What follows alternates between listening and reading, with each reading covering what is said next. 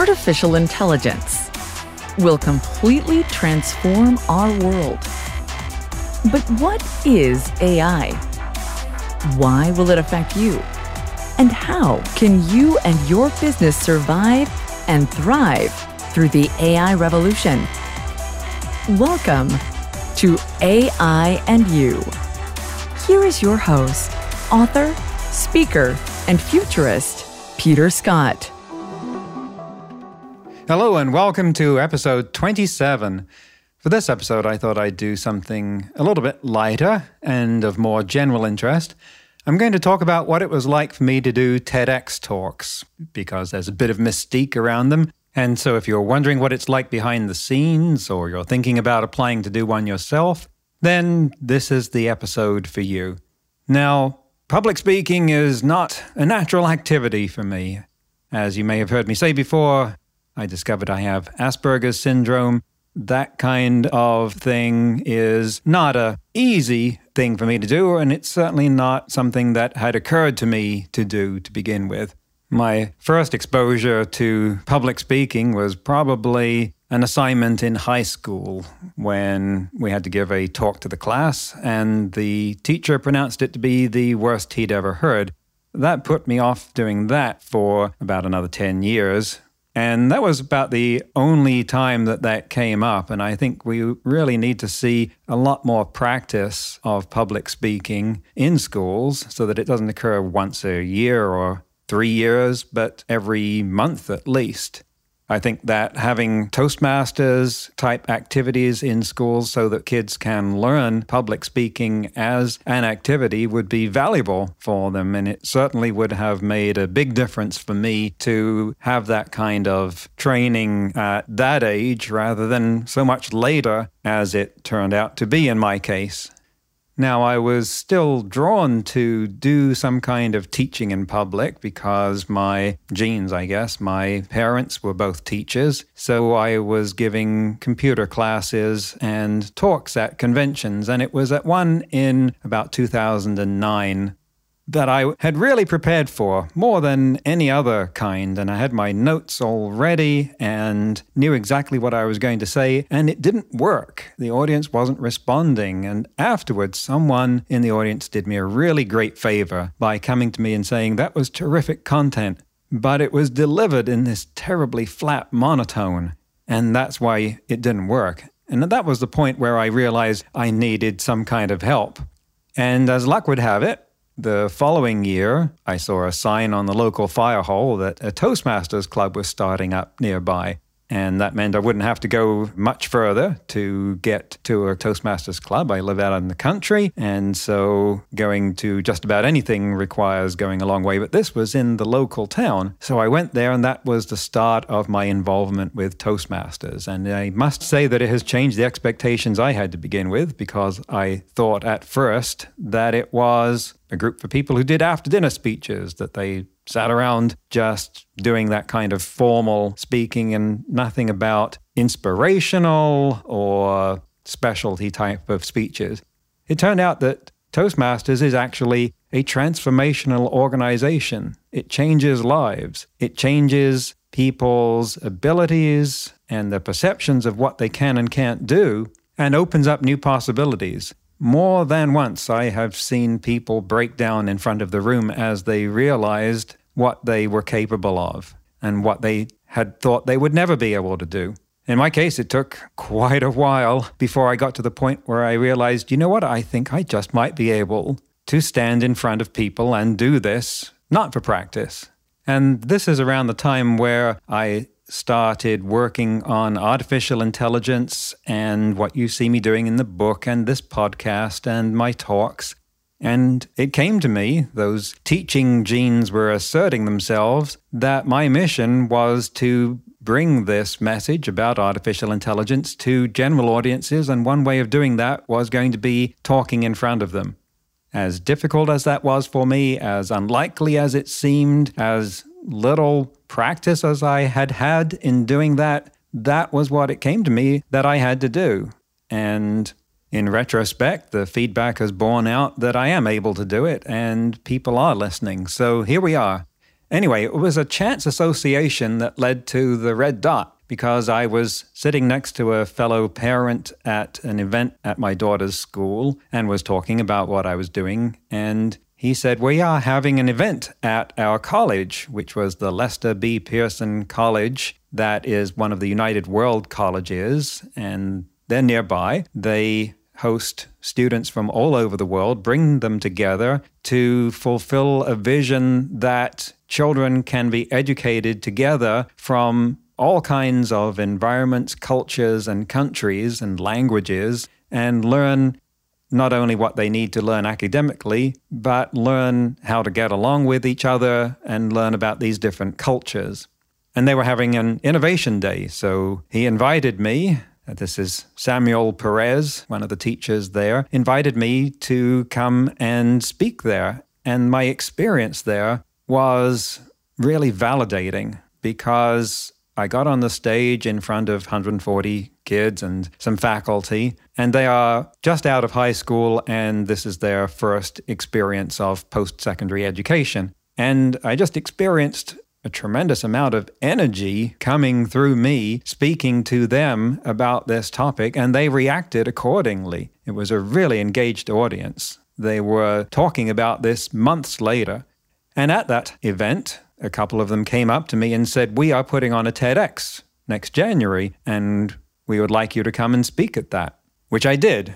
And you may look for the video for that, but you will look in vain, because there was a problem with the audio for that. The recording from the headset got lost. So the only recording of the sound was the ambient room mics, and that was nowhere near good enough. We didn't know that until afterwards, of course. And so at the time, I realized I need some coaching. I need some help to get on that red dot. And as another stroke of coincidence, luck, the universe and fate conspiring to put me on a path, someone that I knew from Toastmasters who had made it to the semifinals of the World Public Speaking Championships was now in the business of training TEDx speakers, and she lives very near me on the southern tip of Vancouver Island. And in an amazing stroke of luck, she is the best coach at public speaking for TEDx especially that I've ever encountered. And I've experienced a lot of the top ones in places like Los Angeles.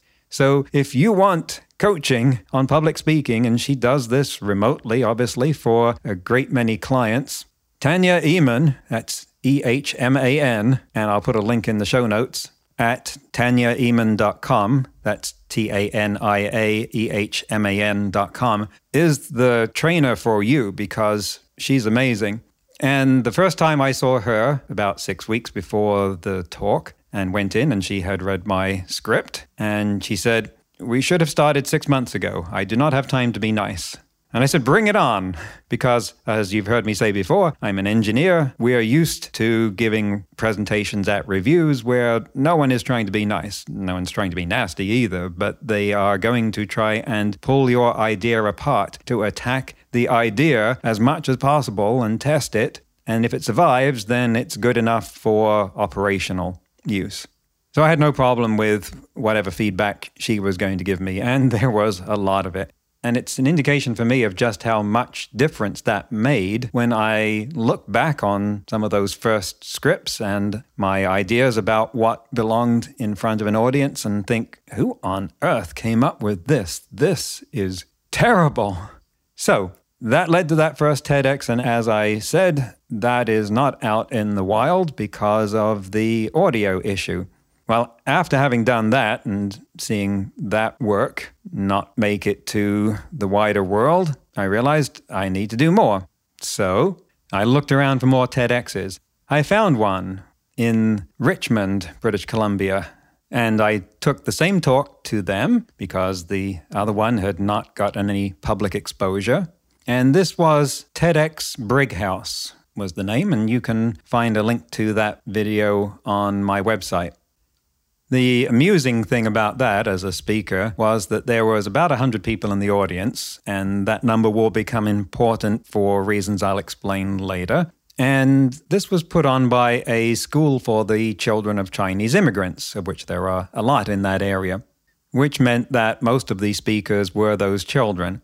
I and 3 other adults were the headline talks for the event. Because the attendance was capped at 100, again for reasons that I will reveal later, that meant the audience consisted solely of the parents of those children who had come to hear their child speak. And those children spoke very well, but as I said, they're the children of Chinese immigrants, and those parents, by and large, didn't understand English. They'd gone there to support their child, but when I and the other speakers were up there was just no reaction. So I had to look at the camera and pretend that there was an audience that was reacting the way that I thought that they should while I was doing this. I think if that had been my first exposure to public speaking rather than the event at Pearson College that I described, I might have had second thoughts about the viability of doing that. Anyway, you will find the link for that. That video was uploaded. However, the curse of the audio equipment struck again, and the audio for that is rather substandard and it is hard to listen to. Their equipment was fine, but probably what was going on was the battery in my headset was giving out. I was near the end of the day. Now, after that, you can imagine I was motivated to take that effort and get on a TEDx stage where those problems wouldn't happen. You might also ask, well, why was I so focused on TED Talks at this point, given that they were so much effort for me and were so difficult? And in getting out this message that you've been hearing through these podcast episodes, the fact is that the TEDx stage is something that provides a platform with accessibility to a great many more people than I might have reached without doing that. So it was one of the many things that I focused on as a way of building an audience for what I'm talking about. And it's also a great stretch for me, and I do like stretching. Helps me feel more alive. I have, for instance, a great fear of heights. I really do get quite distressed just looking over the roof of a tall building. And I realized a long time ago, decades ago, that I didn't want that fear to run me. And so I went skydiving, and then I did it again. And I did it in total 8 times until I'd proven to myself that fear of heights didn't have to stop me from doing something that I wanted to do. Skydiving. It's a lot of fun, at least once. Once you get out of the plane, in my case, that involved climbing out through the open door of a Cessna and balancing on the strut before letting go. It wasn't even a matter of just throwing myself out the back door of something. So I was able to generalize that to say that a fear of nothing need stop me from doing what matters. That, by the way, is an example of transfer learning, taking a lesson from one thing and applying it to other situations, which is something that artificial intelligence is very bad at the moment. So this is what brought me to TEDx Bear Creek Park, which takes place in Surrey, which is south of Vancouver. And I went to an audition for them with a new idea, a new talk, and I didn't pass. I'd made it through the first selection process, but not through the audition. I spent time then, some months, looking around for other TEDx events. There was one at a small university nearby that was well-managed, well-curated, and I remember being in the audience waiting to get in the room, and they had their coach up there telling everyone what to expect when they got in. He was basically warming the audience up and telling us how much work the speakers had put into this and to show our appreciation through our applause and tension. And I remember asking him questions about the TEDx process and what does it take to be a speaker for this? And he looked at me and said, well, you have to have an interesting personality. So I thought, message received, and I went on to ask other people about this. So eventually a year had rolled around and it was time for the next TEDx Bear Creek Park audition. And compared to any other TEDx event that I had seen or taken part in, their standards were off the scale. And crucially, they were going to have an audience of 1,000. Now, the difference between that and the events that I had been at before was that they were capped at a 100-person audience. TED has levels for their franchises, which are the TEDx events. to have more than 100 people in the audience, you have to pass a screening process as a TEDx organizer. For one thing, you have to attend the Big TED event in Vancouver, which is obviously not that far away for the TEDx Bear Creek Park people, but it costs many thousands of dollars to attend. Plus, you have to fill out a multi-page application form just to attend. And as I said, the production values of TEDx Bear Creek Park were just off the scale. I had to attend an information event that was prepping us for what the standards were and how to apply. There was a long application form, there was a shortlisting process, and then there was the audition. And this time I passed. And that was the easy part, because now they started a rigorous coaching process. There were 3 coaching sessions for the content alone, and then the script would get locked down, and then there were another 3 coaching sessions on the delivery. Now, if you've ever seen a TEDx or TED speaker that looked so natural that you thought, well, that's spontaneous. They are just saying this as it comes to them. And maybe it occurred to you that's very fortuitous that it happened to fit in 18 minutes, although now they are rather shorter than that. Well, that shows you how much they worked on it. Every word of a TEDx, and especially a TED talk, is approved in advance by the TED organization. That script has gone to them weeks in advance. It has been screened, and they have rigidly defined rules and processes about the event. Not leaving the red dot is one of the more obvious ones, and they're their rules, right? It's their game. They get to make the rules, and if you deviate from them, then you will just end up not being seen, and you will have wasted the time of not only yourself, but many dedicated volunteers. And TEDx Bear Creek Park had some amazing volunteers. It just humbled me to see how many people were there with the goal of helping us speakers be our best. And they weren't getting anything out of it monetarily or career advancement or exposure. They were just there to be of service and support. And as I said, that really humbled me to get that kind of support. So these first 3 coaching sessions were working on the content, adjusting what was being said so that the message comes across. Let me tell you, that is harder than it looks. And I got to the point where I thought I was ready. I thought it was done. The response from the curation team and the TEDx Bear Creek Park leadership was positive. They understood it. They knew the idea. There were some questions about a metaphor and a visualization that I had in there that I was especially proud of and had worked quite hard on, but when I explained it, they got it. But Tanya, who was my coach, was not satisfied, and this is one of the things that makes her great. So she read my talk to her sister, who is her go-to guinea pig for these sorts of things, and said, "What do you think?" And her sister gushed and said, "Oh, I loved it. It was great."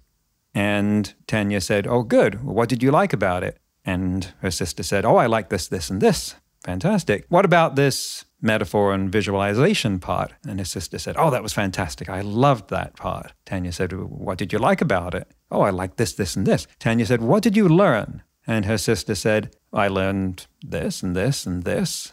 And then Tanya said, "That's not what he's trying to communicate." And she relayed this to me. And I realized that that part was failing.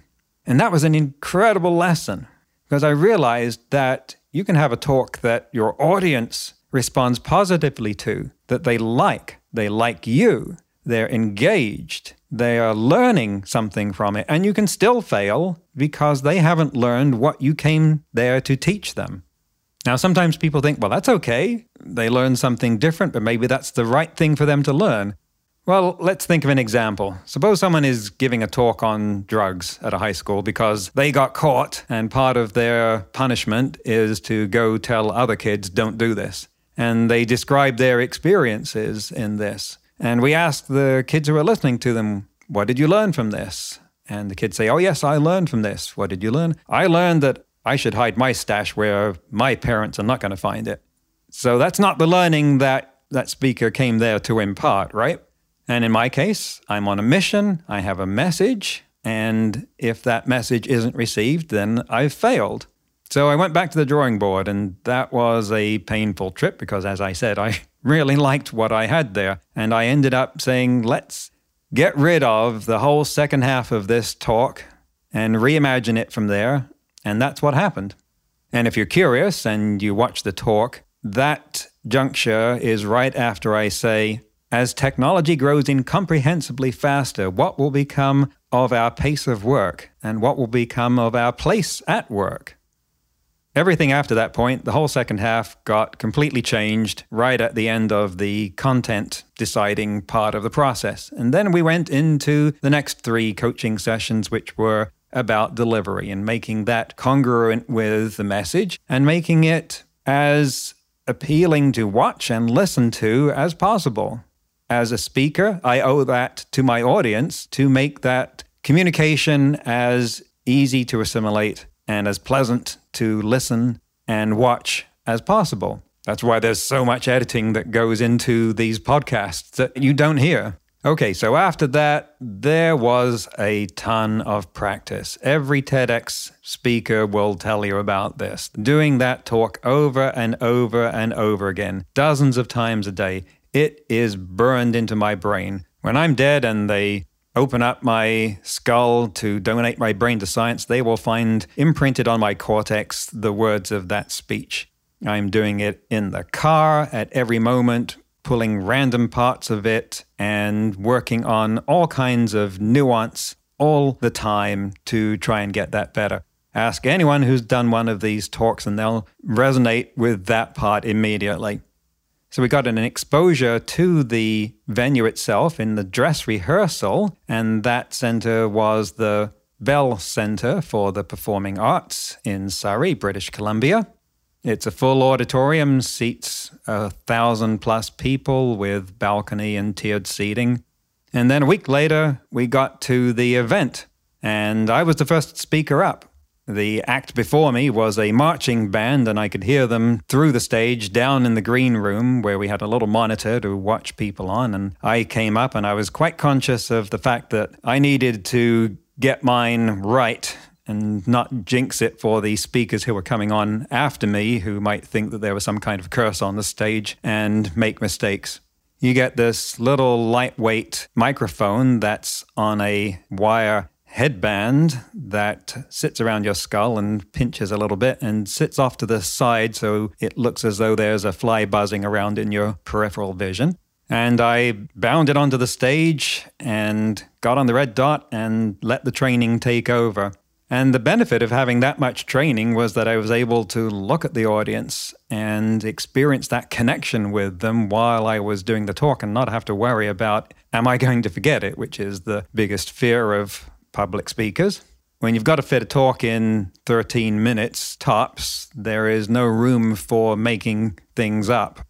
As I said, you've got to stick to the script that you have sent to them. And if you were trying to improvise at that point, well, the odds are that you would just lose the thread and come off thinking, oh no, there was something really important I needed to say and I totally left that out. Can I have another chance? No, sorry, you can't. And I said 13 minutes, and I know that you might be aware that the standard for TED is 18 minutes, but they've actually been shortening that now. And in the TED Talks, and especially the TEDx Talks, the new standard is 13 minutes at the outside. And if that sounds like it's really too short for the amount of effort that goes into it, and how are you ever going to fit your message into that? Well, a lot of the greatest speeches in history have been much shorter than that. You can change the world in a lot less than 13 minutes. So it worked. I didn't jinx it. The next speaker up after me was Tom Dutter, and he has a podcast called The Quiet Warrior Show. He talks about how business people need to be more vulnerable and protect mental health that way. And I was actually a guest on his show. One of the later speakers on that TEDx event was Ryan Darcy, and he has been on my show, and he is a neuroscientist. And we're all quite close, us speakers at that event. We spent so much time going through so much together that we're really family now. The event was live streamed, but the video that counts is the one that they edit together and then upload, and then you wait for TED to publish it. And I remember a few weeks later getting the email from speaker Ida Sandrush, who was there, and she was saying excitedly, they're out. She alerted us to those videos being published. We had about 900 people in the audience there, and we were sold out at 1,000. Some of those people didn't show up. Now, this was February 29th, 2020. And when you think about what was happening at that time, COVID was making its presence known in the West. But nothing had happened in terms of protective measures yet. So I believe that some of those people who didn't show up were not coming because of what they had read and heard about coronavirus. But as hard as it is to remember right now, February 29th was actually still at the point where people had no problem hugging, shaking hands in public. And so we got in just under the wire because about a week later, things changed radically. Now, I am a curator for the next TEDx Bear Creek Park for the technology track. I know, big surprise, right? That event will take place in April 2021 and will be online because certainly at the point where we were planning the venue, and right now it's the beginning of December 2020, there's no expectation that things will have changed to the point where that event could be held in public in person again. So we're planning, as so many other TEDx events have for the last 6 months, a virtual event. Being a curator and vetting candidates also has the benefit to me of more exposure to the kind of standards that are appropriate and needed for TEDx events. And that in turn helps me become a better speaker because those standards are there for a reason and they create better talks. Now, when I look back at even the first version of the script for my TEDx Bear Creek Park talk, I think, oh my goodness, what was I thinking? So there's progress there, and it's all very helpful.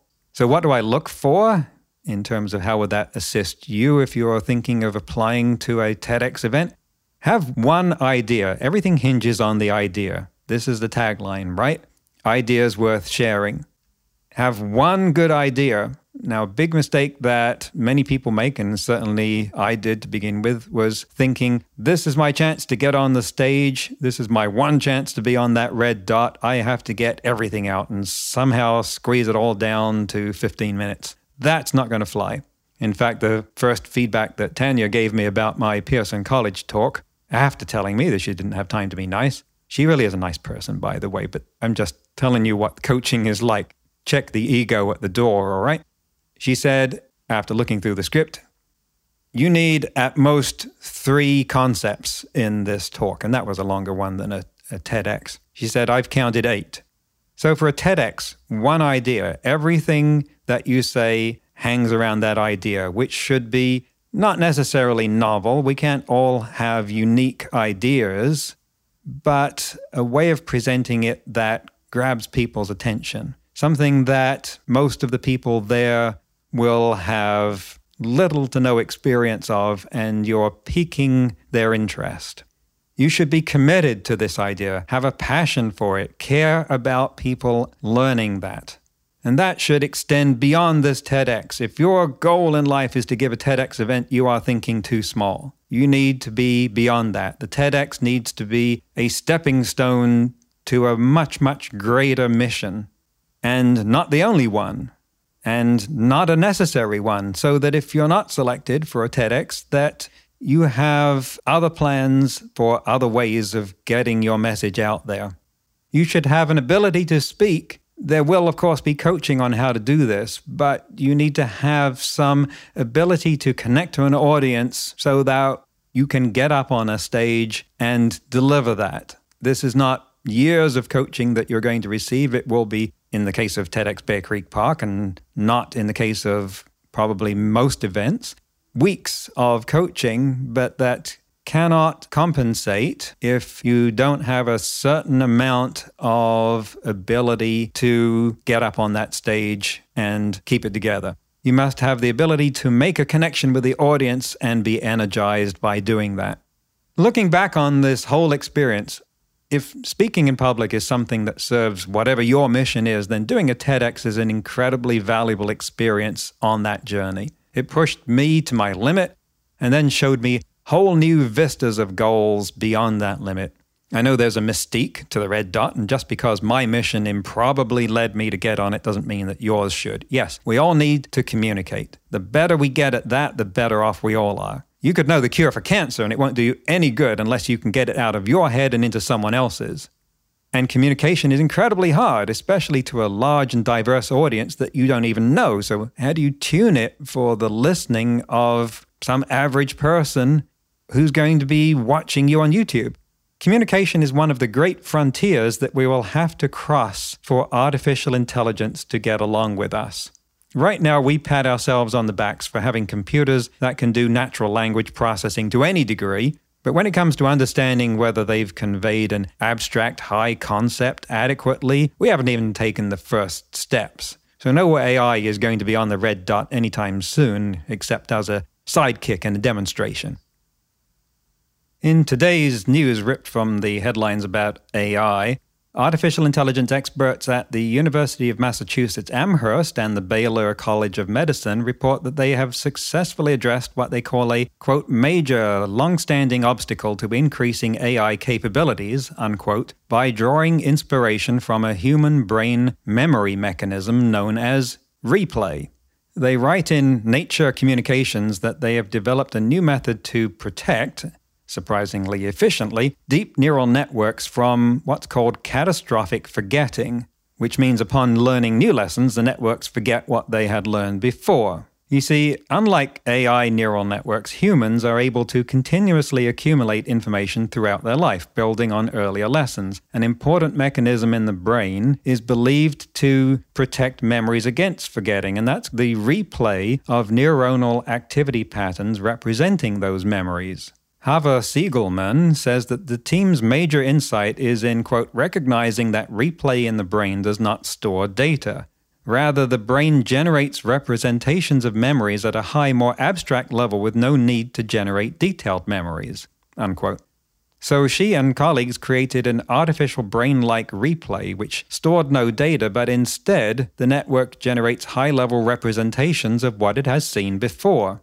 Now, this really sounds like it's a lot more like what's going on in the human brain than a lot of what AI has done to date.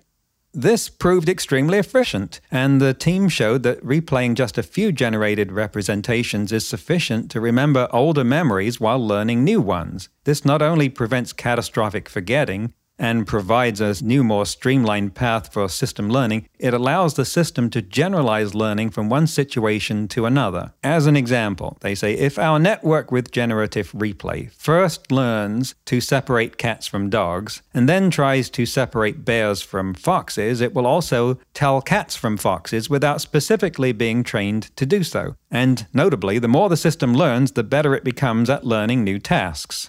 Finally, they said, our method makes several interesting predictions about the way replay might contribute to memory consolidation in the brain. We're already running an experiment to test some of these predictions. And that shows one of the many ways in which learning more about artificial intelligence, developing more in artificial intelligence, helps us understand more about our own brains and ourselves. In next week's episode, I will be talking with Katie King, a business partner of mine in the United Kingdom. She is an entrepreneur helping businesses understand and adopt AI at all levels of their organization. She is the author of the book Using Artificial Intelligence in Marketing. She has traveled to clients from Dubai to Singapore and is also on Britain's all-party parliamentary group on AI, a government committee I testified before earlier this year. That's next week on AI and You. Until then, remember, no matter how much computers learn how to do, it's how we come together as humans that matters. That's all for this episode of AI and You. Please leave a rating and comment and share with your friends. Get the book Crisis of Control and see more videos and articles at aiandyou.net. That's aiandyou.net. where you can also send us your questions.